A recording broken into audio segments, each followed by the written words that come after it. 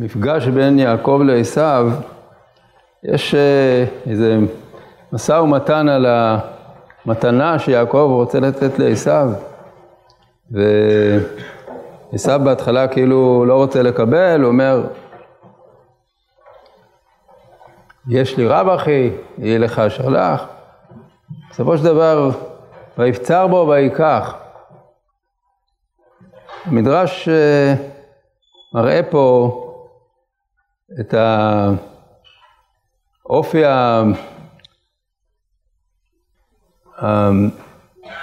המעולה של יעקב אבינו בעניין של ממון, לעומת האופי של עשיו, שהוא אופייני בכלל הרבה פעמים לגויים. אומר המדרש, קח נא את ברכתי אשר הובאת לך. אמר לו, כמה הגיעה יגעתי עד שתבוא לידי, אבל אתה מאליה היא באה אצלך. אשר הבאת אין כתיב כאן, אלא אשר הובאת, מאליה באה לידך. אז קודם כל, יעקב הרי ידוע שבזה שהוא היה עובד קשה בשביל הרכוש שהוא רכש. הוא דבר עם לבן, אז הוא אומר לו, הייתי ביום מחלה אני חורב, קרח בלילה, ותדע שנתי מעיניי, גנובתי יום, גנובתי לילה. הוא היה בעל מוסר עבודה מוחלט, וכל מה שהוא הרוויח, הוא הרוויח בעמל רב. וכשהוא אומר לו לעשיו, קח את ברכתי אשר הובאת לך, רומז שאתה לא הבאת את זה, זה מובא לך, מאליו, מאליה באה לידך. אבל טוב, זה בינתיים עוד לא אומר כלום על עשיו. אבל לא יפצר בו ויקח, אומר המדרש, מתחמי חזר וידי פשיטה. כלומר, ויפצר בו ויקח זה תיאור של הצגה כזאת שבה עשיו אומר, לא צריך, יש לי רב, לא צריך. בסוף הוא לוקח, הוא פושט את ידו ולוקח. זה מזכיר קצת את המשא ומתן של אברהם אבינו עם עפרון, שכל הזמן הוא מתחיל עם דיבורים שלא צריך, מה זה ביני ובינך מהי, זה לא צריך לשלם, תיקח, בסופו של דבר 400 שקל כסף עובר לסוחר, הוא מונה את השקלים אחד אחד ולוקח את כל המחיר המלא. כך גם כאן המדרש אומר שויפצר בו ויקח, הוא עשה את עצמו שהוא לא רוצה לקחת, אבל בסופו של דבר הוא פשט את ידו ולקח. רבי יהודה ברבי סימון אמר, מתרפס ורצי כסף. מתיר את הפס ומתרצה בכסף. הלשון הזאת מתרפס ברצי כסף, שהיא לא כך ברורה מה כוונתה. הוא דורש את זה, שהוא בסופו של דבר הוא מתרצה לקבל את הכסף. הוא בעצם חומד את הכסף, אלא הוא עושה את עצמו שהוא לא צריך, לא רוצה. מכאן המדרש מגיע לסיפור לאו דווקא על גויים, אלא עלינו, על ראשי עם ישראל. ריש לקיש, סליק למישל בשלמי דרבנו. ריש לקיש עלה לשאול בשלומו של רבנו. מי זה רבנו?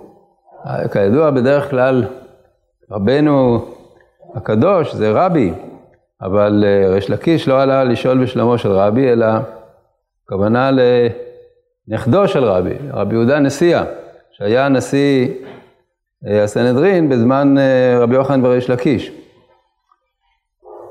אז ריש לקיש עלה לשאול בשלומו, הם היו פחות או יותר באותו גיל, וריש לקיש היה אולי יותר גדול בתורה.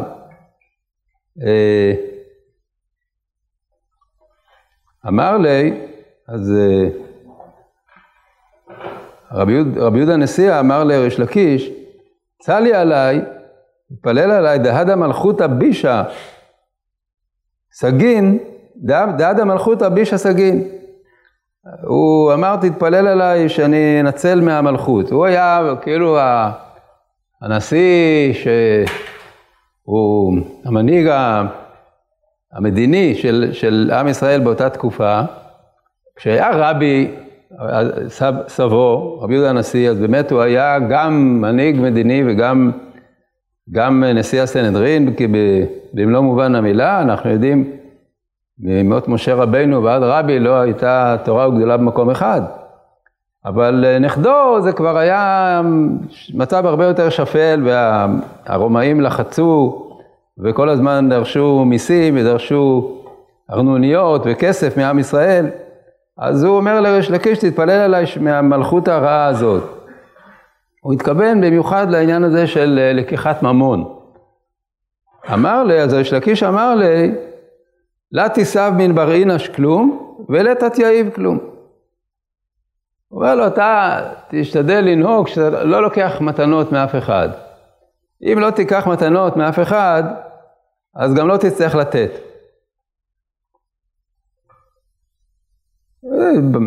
רומז לזה שבתקופה הזאת, במצב הזה, זה כבר לא היה כל כך פשוט העניין הזה של הניגוד ברמה של רבי. מה תיקח מאנשים מתנות, אז לא תצטרך לתת לרומאים. מין דיאטיב גבי, את אחד היתתה, תאין עלי חדה דסיקרין וחדה סכין בגבה. הגיעה איזו אישה אל רבי יהודה הנשיאה, והביאה לו מתנה, הביאה לו איזה, לא ברור מה זה סיקרין, אבל בכל אופן איזה כלי יפה עם סכין. רואה משהו, איזה כלי יפה של סעודה. נסב סכינה והדר לדיסקרה. אז רבי יהודה הנשיאה לקח כן את הסכין והחזיר לה את הכלי היפה. למה הוא לקח? לא ברור. יכול להיות שהוא לא רצה לבייש אותה. לא ברור למה הוא לקח. בכל אופן הוא אמר, טוב, משהו ייקח והחזיר לה את העיקר. את אחד בלדר מן מלכותה. לא בתור רגע, כנראה אחר כך, הגיע פתאום איזה בלדר, איזה קצין מהשלטון, חמייתה וחמדה, הוא נסבה. הוא ראה את הסכין הזה שרבי יהודה הנשיאה קיבל במתנה, חמד אותו ולקח אותו בלי לדבר. הוא היה בעל הבית, היה שולט במצב.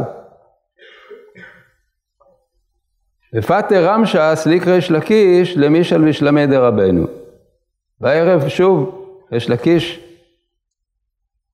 נכנס אל רבי יהודה הנשיאה לשאול בשלומו. חמה אתי שחק. הוא ראה שהוא מחייך, שוחק. אמר לי, למה את שחק? אמר לי, הוא סכינא דחמית תייתי, את אחת בלדר ממלכותה, וחמה יתי, וחמדה ונצבה. זה אומר, תראה מה קרה, בדיוק. הסכין הזה שראית שאני לקחתי, בא בלדר ולקח אותה, חמד אותה. אמר לי, לכן אמרת לך, לא תיסב מן ברנש כלום, ולא תתייעיב כלום. אמרתי לך, אל תקבל מתנות, אז לא ייקחו ממך. זה סיפור מאוד מעניין. רבי יהודה הנשיאה הזה, הוא היה בכל זאת, היה נכדו של רבי, הוא היה במעמד של מנהיג העם. אנחנו לא יודעים מה בדיוק היה כוחו בתורה, אבל לא משנה, הוא בכל אופן היה מנהיג חשוב ונכבד. ויש לקיש, יעץ לו לא לקבל מתנות. אם אתה תקבל מתנות, אז אתה עלול גם להצטרך לתת. כלומר, בהמשך לעניין הזה של ההתנהגות של יעקב לעומת ההתנהגות של עשיו. ההתנהגות של יעקב זה שיש לו מוסר עבודה מוחלט, הוא לא רוצה מתנות, הוא רוצה רק משהו מרוויח ביגיע כפיו, ויותר משורת הדין, לפנים משורת הדין. גנובתי יום וגנובתי לילה וכו' וכו'. ואילו הראש של גויים כמו עשיו וכזה, למה לא? יש לי הזדמנות לקבל מתנות, אשר וישלח בלי להתאמץ, ואני אעשה את עצמי כאילו שמטעמי נימוס אני לא רוצה, בסופו של דבר הוא לוקח בשמחה. אז ריש לקיש מנסה להנחות את המנהיג היהודי שילך בדרך של יעקב, לא בדרך של קבלת מתנות. והמדרש אומר מיד ראו איך שהדבר הזה עובד.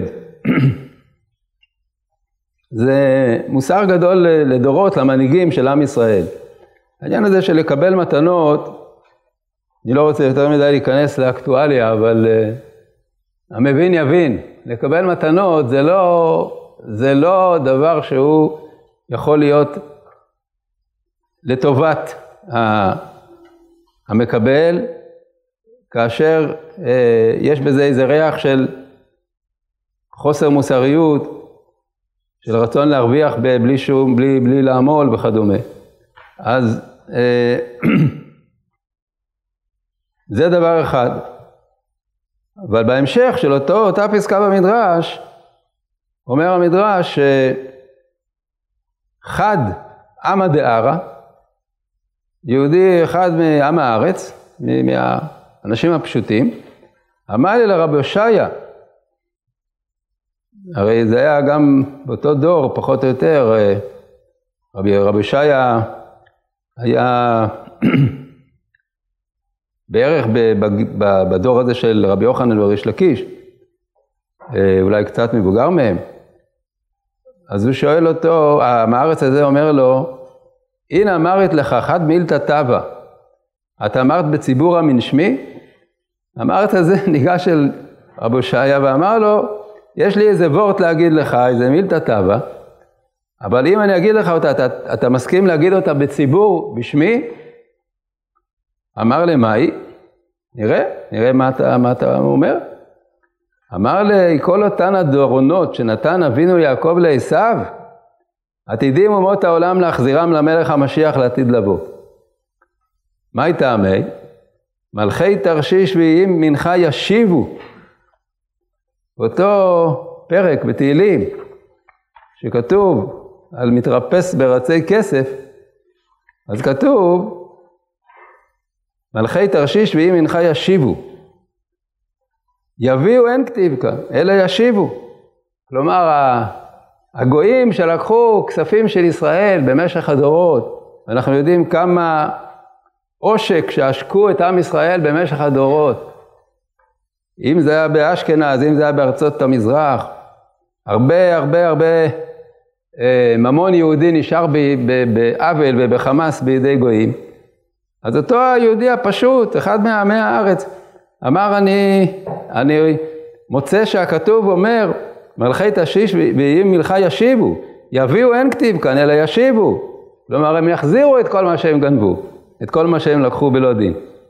אמר לרבי הושעיה, חייך מילתא ואמרת, ומן שמך נא אומר לה. רבי הושעיה היה מרוצה מהוורט הזה, אמרת דבר יפה ואני אגיד אותו בשמך.